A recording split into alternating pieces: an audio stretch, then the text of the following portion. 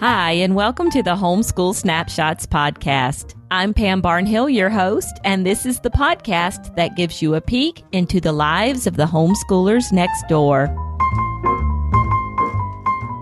Hi, everyone, and welcome to episode 33 of the Homeschool Snapshots Podcast. I am so happy that you are joining me here today.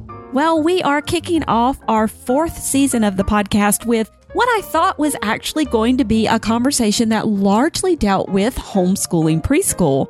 I was surprised. My conversation with Lesli Richards was wonderful in that we covered preschool through high school graduation, even on to sending your first child off to college, which Lesli did herself last year, and she has some great insights for moms about what to expect when that happens, and it might not be exactly what you thought it would be. It was a fun conversation. It was an informative conversation, and I think you're really going to like it. So we'll get on with that right after this word from our sponsor.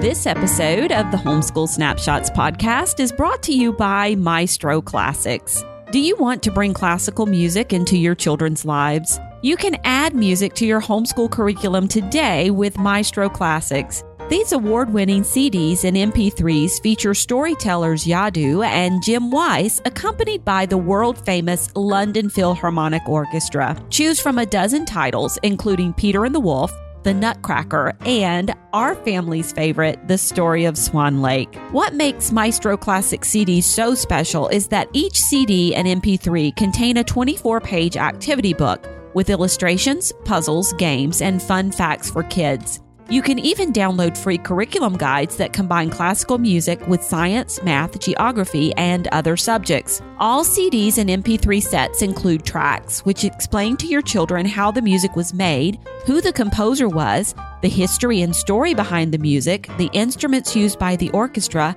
and most importantly, how to open your ears and really listen. Listening is a learned art, and Maestro Classics guarantees that these recordings will explain and develop listening skills in your children. Visit maestroclassics.com for free shipping on all CDs and MP3s. They start at just $9.98. As a Homeschool Snapshots listener, you can receive 17% off your order by using the coupon code PAM at checkout. Go to www.maestroclassics.com. That's Maestro, spelled M-A-E-S-T-R-O, classics.com, where the best classical music curriculum awaits your homeschool.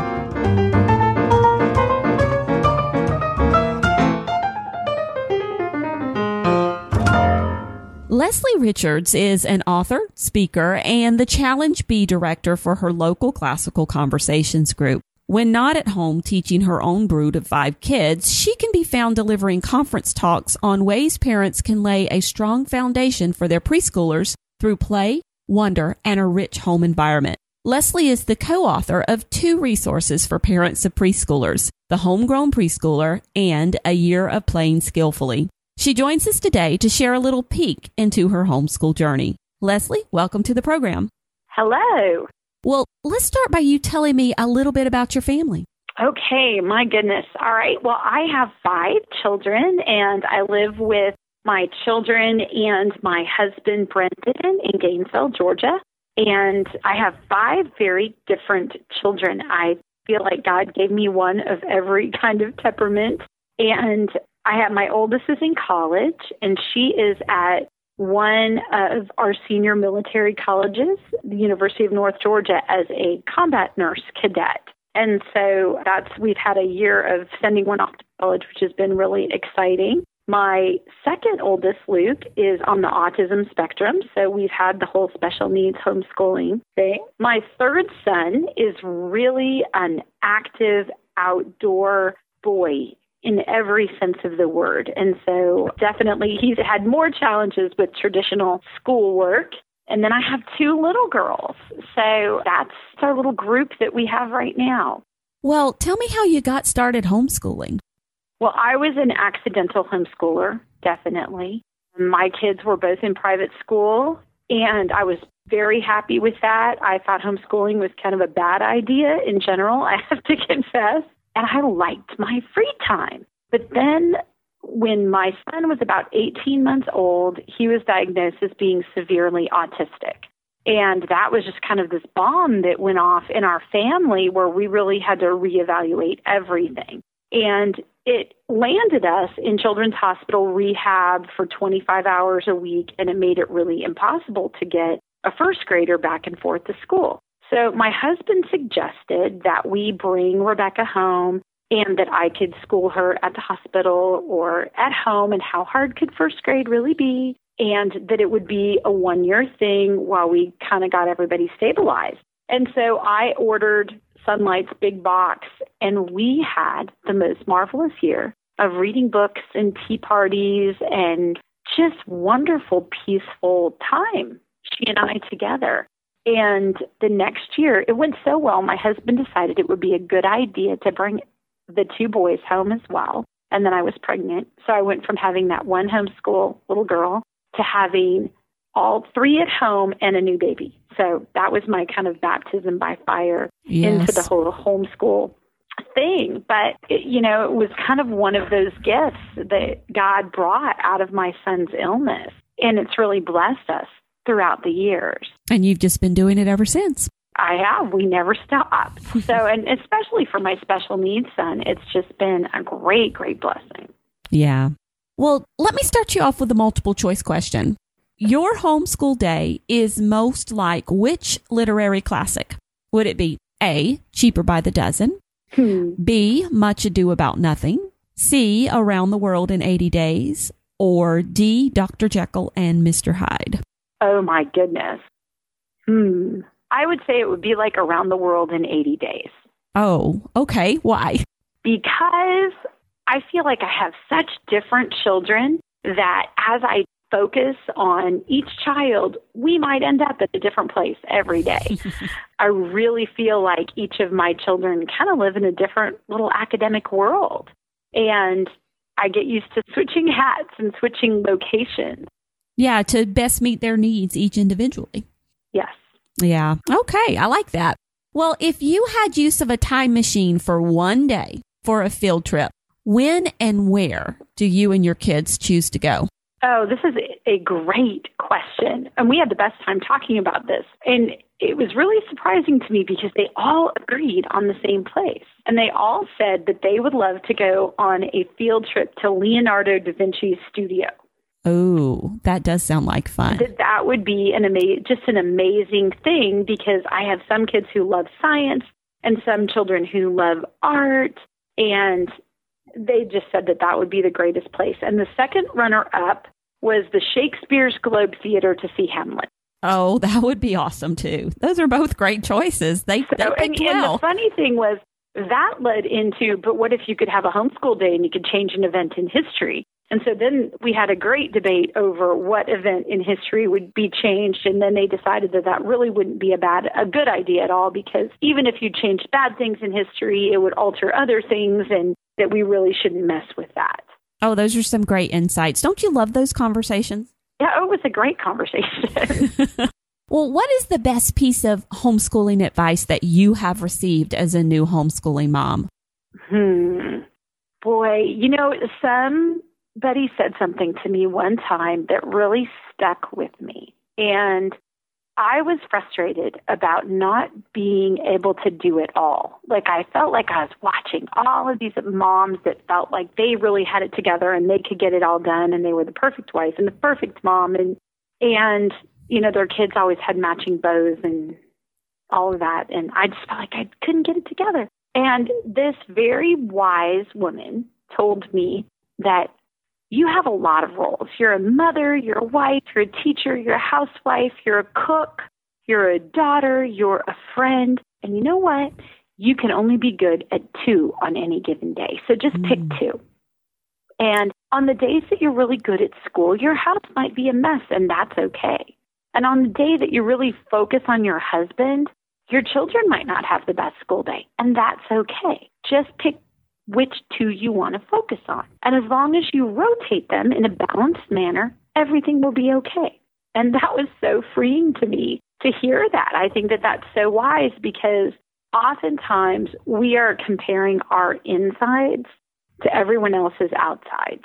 And that's really a very unfair comparison. And so that's something I try to remember all the time, is just to pick my two and not beat myself up over the things that I can't get done. Right. Yeah, that's great advice. You know, I was reading a book this past year called The One Thing, and the author escapes me, but we'll put a link to it in the show notes. And he was talking about the myth of balance in our lives. We all think that, you know, if we get all of those plates spinning perfectly, that we can keep all 5 plates spinning at the same time. And he said in the book that really we're more like a ping pong ball, and we have to kind of, you know, ping pong over here for a while and get this going. And while we're doing that, the other side is going to kind of slack off some, and it's not going to be done as well. And so then we ping pong over to this side and work on this for a while. And I think that kind of fits in with your two-thing principle, is we can only, it's a myth of balance. We really can't balance everything going on in our lives. We have to work on one thing for a little bit of time, and then we have to go work on another thing for a little bit of time. And absolutely. Yeah. So that was a big aha moment for me, thinking that, wait a second, I'm not going to be able to keep everything running perfectly. I'm going to have to choose one and do it for a short period and then switch to the other. Well, and I also think, too, one thing I try to do is say yes to everybody at least once during the day. And it can, because I have a lot of kids. And so there's some days where I go to bed with a disappointed child, you know. But I really thought, you know, everybody has you know your child. And for example, if I read a book to one of my children that I have in mind, I know that that just hits her sweet spot. Mm-hmm. And so if I say yes in that area, that's going to hit her sweet spot. I have another kid who's really food driven, you know, and if I say, hey, you want to go sit on the porch with me and have a soda? That's going to hit his little spot. You know, to him, I gave him something special. Mm-hmm. And so it's just a matter of thinking through. I have another child who loves board games, and that's like his love language. And so I think to try to meet those needs that are specific to your child, it only takes a couple minutes sometimes to make them feel like you really focused on them. Yeah, and it doesn't have to be huge. I know it does not. Yeah, it's just, we did the other night, we went out in the backyard and built a little fire in the fire pit and did hot dogs and marshmallows, s'mores kind of stuff. We were supposed to go to the beach this week and it just didn't work out. And so we kind of did this instead. So this is the difference between like going down and staying in a condo on the beach and then, you know, like sitting in our backyard for a couple of hours. And we came inside, and my 9-year-old, he kind of came up to me and put his arms around me. He says, Mom, that was just the best time. And we made his night by doing something so simple. Mm-hmm. So I love sometimes that. Sometimes it's just stepping out of your little normal routine. Right. And that's the kind of stuff they remember. I mean, your little guy's always going to remember, oh, you know, all the times I sat on the porch and had a soda with Mom. Mm-hmm. So, yeah. Well, what's a piece of homeschooling advice you wished someone had told you when you were a new homeschooling mom? Oh, boy. I think that I have a more unique perspective after graduating a kid. Mm-hmm. And 2 things. One is no one told me how bad it would be when they left for college. And the depression that sets in when you send them off. And after all the hoopla of graduation, I mean, I have to believe that homeschool moms have worse empty nest than most moms, because you're so used to being in control of their education and having that excitement of being involved in that learning with them. And then you're just kind of left behind as they take off. And it's so great in so many ways, but I just wasn't prepared for it, that it's kind of like a little death in a way. And after talking to other moms, I kind of realized that that's true. And so while that first week was horrible and probably worse for me because, again, my kid went to military college, we didn't get to do a pretty dorm room or buy all the cute little monogram stuff. It was like a wool army blanket and pack everything and have her stand behind our car while they marched her off, you know. So it was a little traumatic for me. But I laid on the couch and ate French fries for like a week and was so depressed. And it was so funny because you talked to all these other moms, too, were going through it as well. And I thought, oh, my gosh, this is like no one tells you this in the homeschool world. I mean, we should have like, you know how when people bring you stuff when you have a baby? Yeah. When you're a homeschool mom and your kids go to college, people should bring you stuff like every night, like ice cream and chocolate. So we just need to start sign-ups for this, right? Yes, and just pat your head. It should be a thing. But I will say I was also surprised how much time college kids take. Like you're kind of the planning guru. Well, I had no planning time in my schedule for that kid because I was like, okay, you're off my list. You're at college. You're their problem now. But, well, it's so funny because she would text me all the time and say, okay, this just happened. What should I do? Or can you please send me all my high school notes on Beowulf? Or it was a constant, and sometimes it was something simple like I have a headache. They just want to complain to you, and it's because they have cell phones now. We didn't do that to our parents, but because our kids go off to college and they have their cell phones, they're more accessible to us. And I think also I wish someone had told me, because I talk about this every time I speak, because I think it's something that needs to be said, that homeschooling is never going to be the protective bubble that is going to save your child from anything bad ever happening to them, that's going to save them from making poor choices. All of our kids are sinners. They're going to make choices maybe we wouldn't have them make all the time. Every ill that I have seen in the world, I've seen in the homeschooling world at some point. And I think that we can't be shocked by this, and that we need to be with our kids and pray them through things and stand with them and help them recover when they do make rough choices. But homeschooling isn't your savior. Jesus is your savior.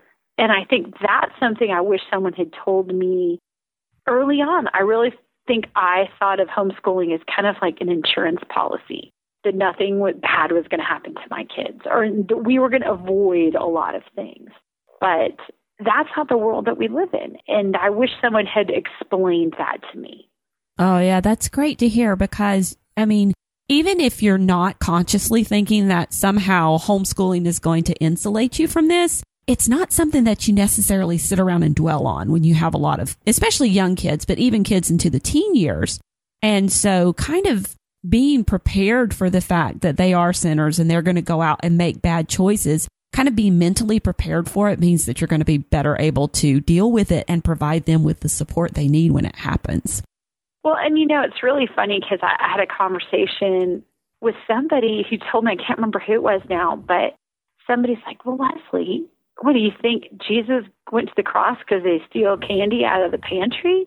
He's good for those big, that's what, he went to the cross because sometimes people do horrible things.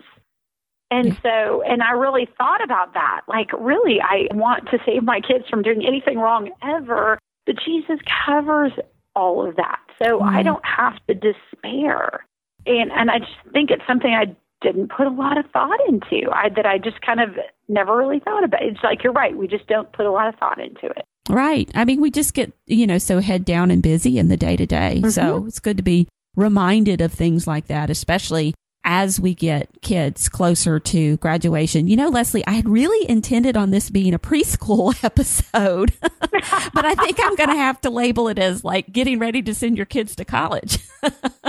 Oh, my goodness. Or we could just talk about that another time. That's so much great advice. Well, what's a homeschool book that has most influenced you?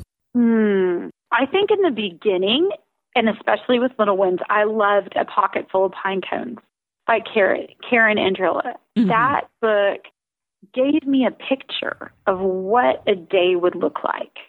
And it was so relaxed and insightful. It just really inspired me as to what our life could be when I stepped off the train of school.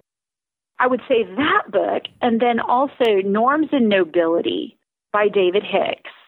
I came across a part in the book where he talks about the purpose of education really being to educate the young to know what is good, to serve it above self, to reproduce it, and to recognize that in knowledge lies this responsibility. And I kind of thought about that, and it really influenced the way that I school my children, because I want them to recognize truth and beauty and goodness. And I'll take this down to a preschool level for you.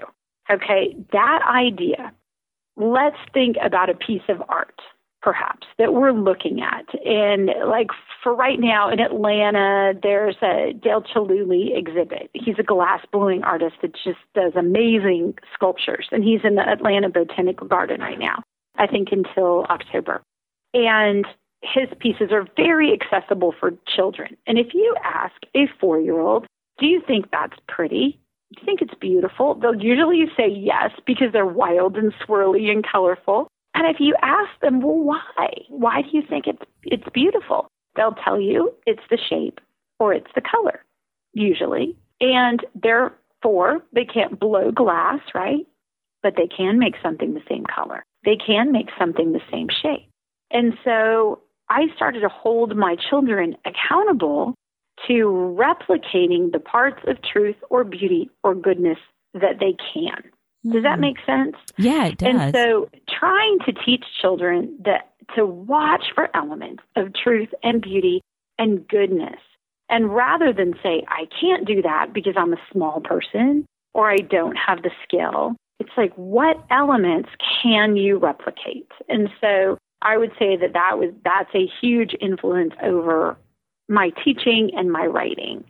Well, that's so interesting because it gets even the youngest kids kind of discerning some of the pieces of what makes something beautiful or what makes something true or what makes something good.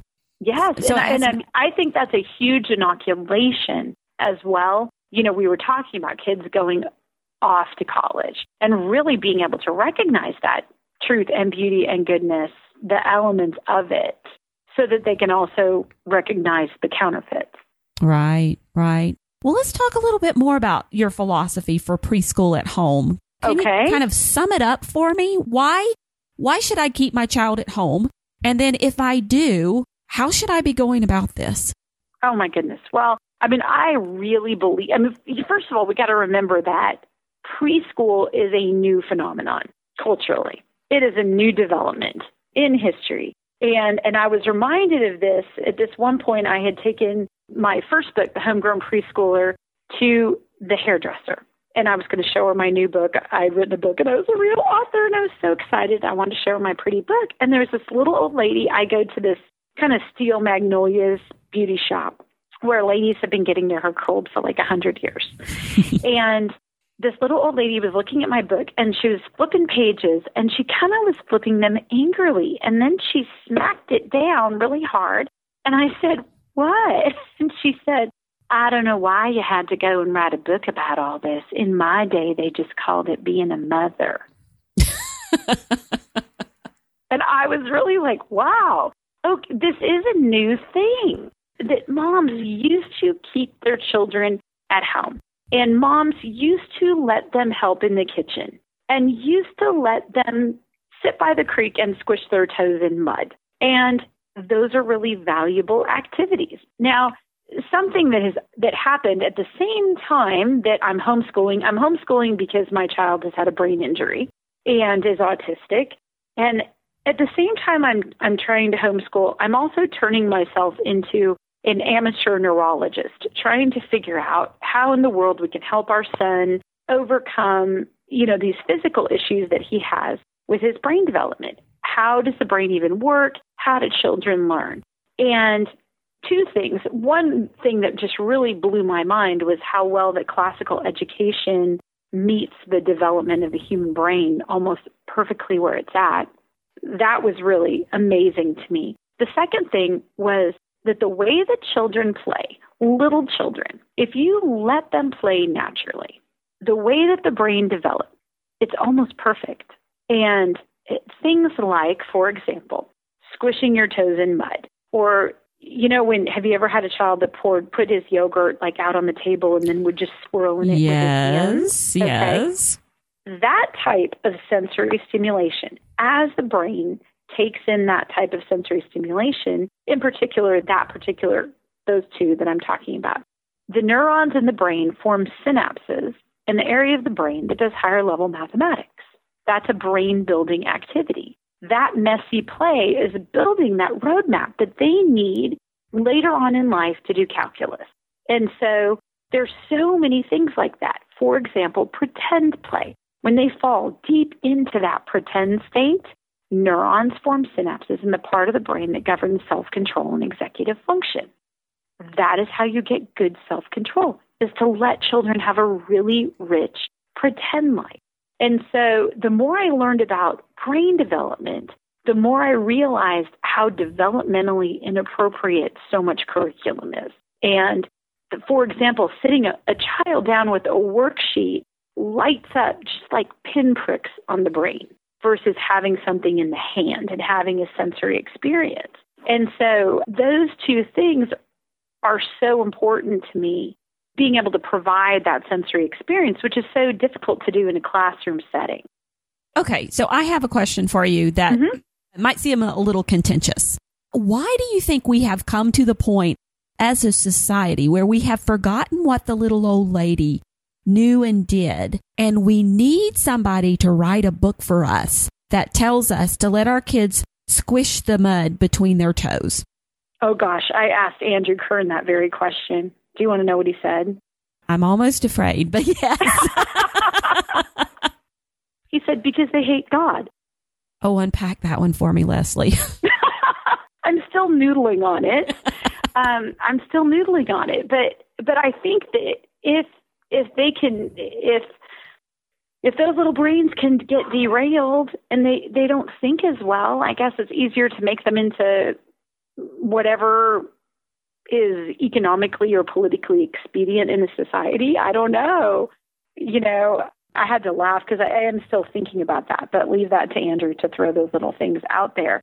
Honestly, that is one of my biggest frustrations. If we know what we know about the brain, which it's not up for debate, everybody admits it. We're one of the few countries that's kind of hanging on to this. I don't know what to tell you. I would argue money. So when you say we're one of the few countries that's hanging on to this, you mean this preschool model that's kind of like bringing elementary school down into the preschool level. Yes. Well, it makes me think of breastfeeding. And I promise this is going to make sense. But, I don't know about you, but my mother was no help at all because she was of that generation where everybody was instructed that formula was better for the baby. There were all of these benefits and everything. And so we kind of lost something there that I think a generation has had to work hard to get back. And I think that there was this trust in science and trust in the school system that everything that came out of it was going to be beneficial for children. They are the expert. But I really think, honestly, you are the expert on your kid. You have your child's best interest at heart, and you know the way they tick, and you know what's going to motivate them. You're the expert on your kid. And I think that our generation, we are less likely to trust the experts, and I think we're more open to other voices and our own intuition. Well, what was it that inspired you? What made you say, you just wake up one morning and say, I'm going to create a preschool program? How did it happen? Oh, boy. Well, it actually happened kind of out of desperation, I think. and I think it happened, I was a great mom to my big kids, like a great preschool mom, because it was all new and fresh and exciting. And, I had worked before, and so it was a really great novelty to me to go to museums and to go to the park and to do arts and crafts, and I was so excited about it. But by the time I got to my second round of preschoolers, I had a kid in high school that I was trying to get into college, and she was just kind of cruising along with us, but didn't have that great experience and foundation that the older ones were getting. And I felt so convicted.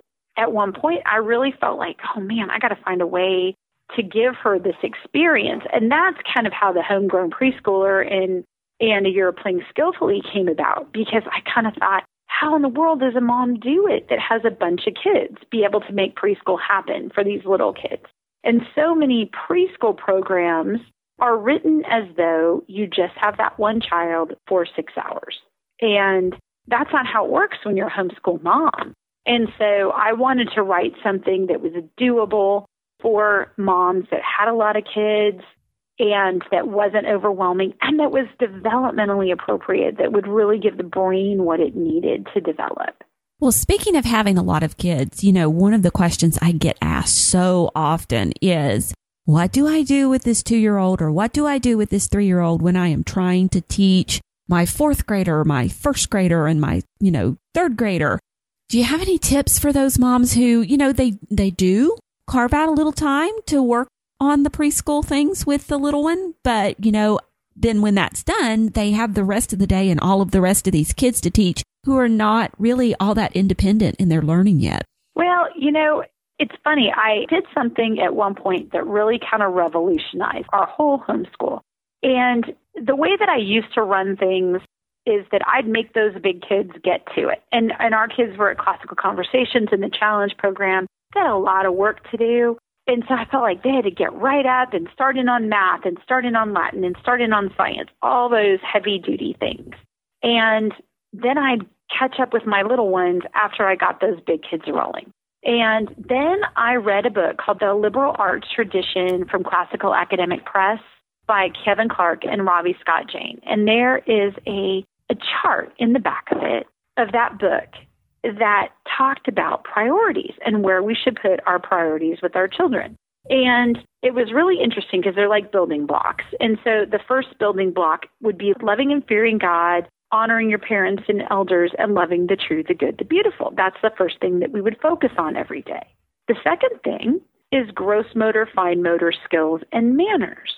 The third thing is education and wonder through experiencing nature and participating in the songs, stories, and art of human culture, cultivating love for the lovely. Okay? Half our day is done and we haven't hit math or phonics yet. And those are things that children all the way through to high school still need to start their day with.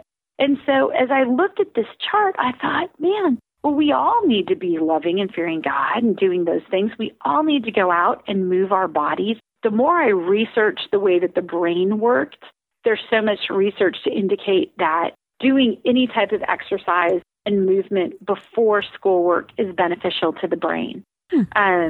There's some studies that suggest that you can access up to 40% more of your brain after you exercise because of the chemicals that the brain produces.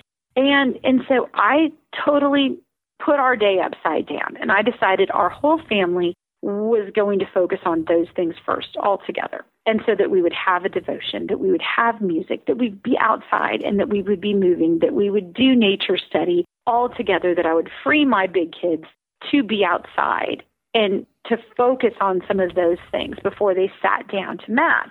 And it blew my mind. My big kids became so much more efficient with their work when I allowed them to do those things first.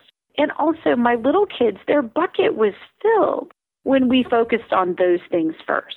And so much of preschool, if you think about it, is really education and wonder through experiencing nature, participating in songs and stories and art. That is preschool, really. And so because they could do that together with my big kids, it filled their buckets. And so that really changed the way the whole family worked together. I also started to use my older children, like my oldest daughter loved to read. So I told her, well, this year you are going to teach Rosie to read. And so I had her spend 20 minutes doing her reading lessons with her. She did that her senior year of high school. And at first she kind of came back on me and was like, Mom, I've got so much work to do. I don't have time for this. But everybody has 15 minutes for somebody else in the family. I really felt like she would probably spend that much time on her phone, you know. And that was a lovely thing, pairing up the big kids with the older kids. And so kind of turning things upside down and doing that math and Latin later on in the afternoon, the harder things later, made us so much more efficient. Wow. I like it. I know, it's weird, isn't it? I mean, but it's so weird. And even when you think about curriculum, you walk into that convention hall and you think, for every kid, you think, oh, okay, I need math and phonics. That's the first thing you're thinking of. And I used to be the mom that was like, get your math done before you have any fun. Mm-hmm. Yeah. I am not that mom anymore. Wow. I love it because it just fits right in with the whole morning time message. And you know, I'm a big fan. Mm-hmm. So yes, absolutely. Yeah. Well, Lesli, I have a pop quiz for you. Do you think you're up for it? All right, pen or pencil? Oh, pencil. Early bird or night owl? Early bird. Dishes or laundry? Oh, gosh, they're both like which circle of Dante's hell. I think I will take laundry. Poem or short story? Poem. High tech or low tech? Low tech. Dystopia or fairy tale? Fairy tale. Talker or listener? Talker. Preschool or high school? High school. On the go or stay at home? Stay at home. Lesli, thank you so much for joining me here today. Can you tell everybody where they can find you online? Absolutely. At www.thehomegrownpreschooler.com. And you guys are on Facebook and we're on Facebook, also the Homegrown Preschooler on Facebook and Instagram. And we have a great blog, and our Homegrown Preschooler store is on our website. That sounds great. Well, I surely appreciate it. It was a fascinating conversation. Well, thank you very much for having me, Pam. And there you have it. If you would like links to any of the books or resources that Lesli and I talked about today, you can find them in the show notes for this episode. Those are at edsnapshots.com/HSP33. There you can also find links to the Homegrown Preschooler and our sponsor for this season of the Homeschool Snapshots podcast, Maestro Classics. There you can also find instructions for how to leave a rating or review for the Homeschool Snapshots podcast in iTunes. For those of you who have already left a rating or review, we really appreciate you doing that. The ratings and reviews you leave on iTunes help us get word out about the podcast to new listeners, so thank you very much. We'll be back again in another couple of weeks with another fascinating homeschool interview. Until then, keep on homeschooling.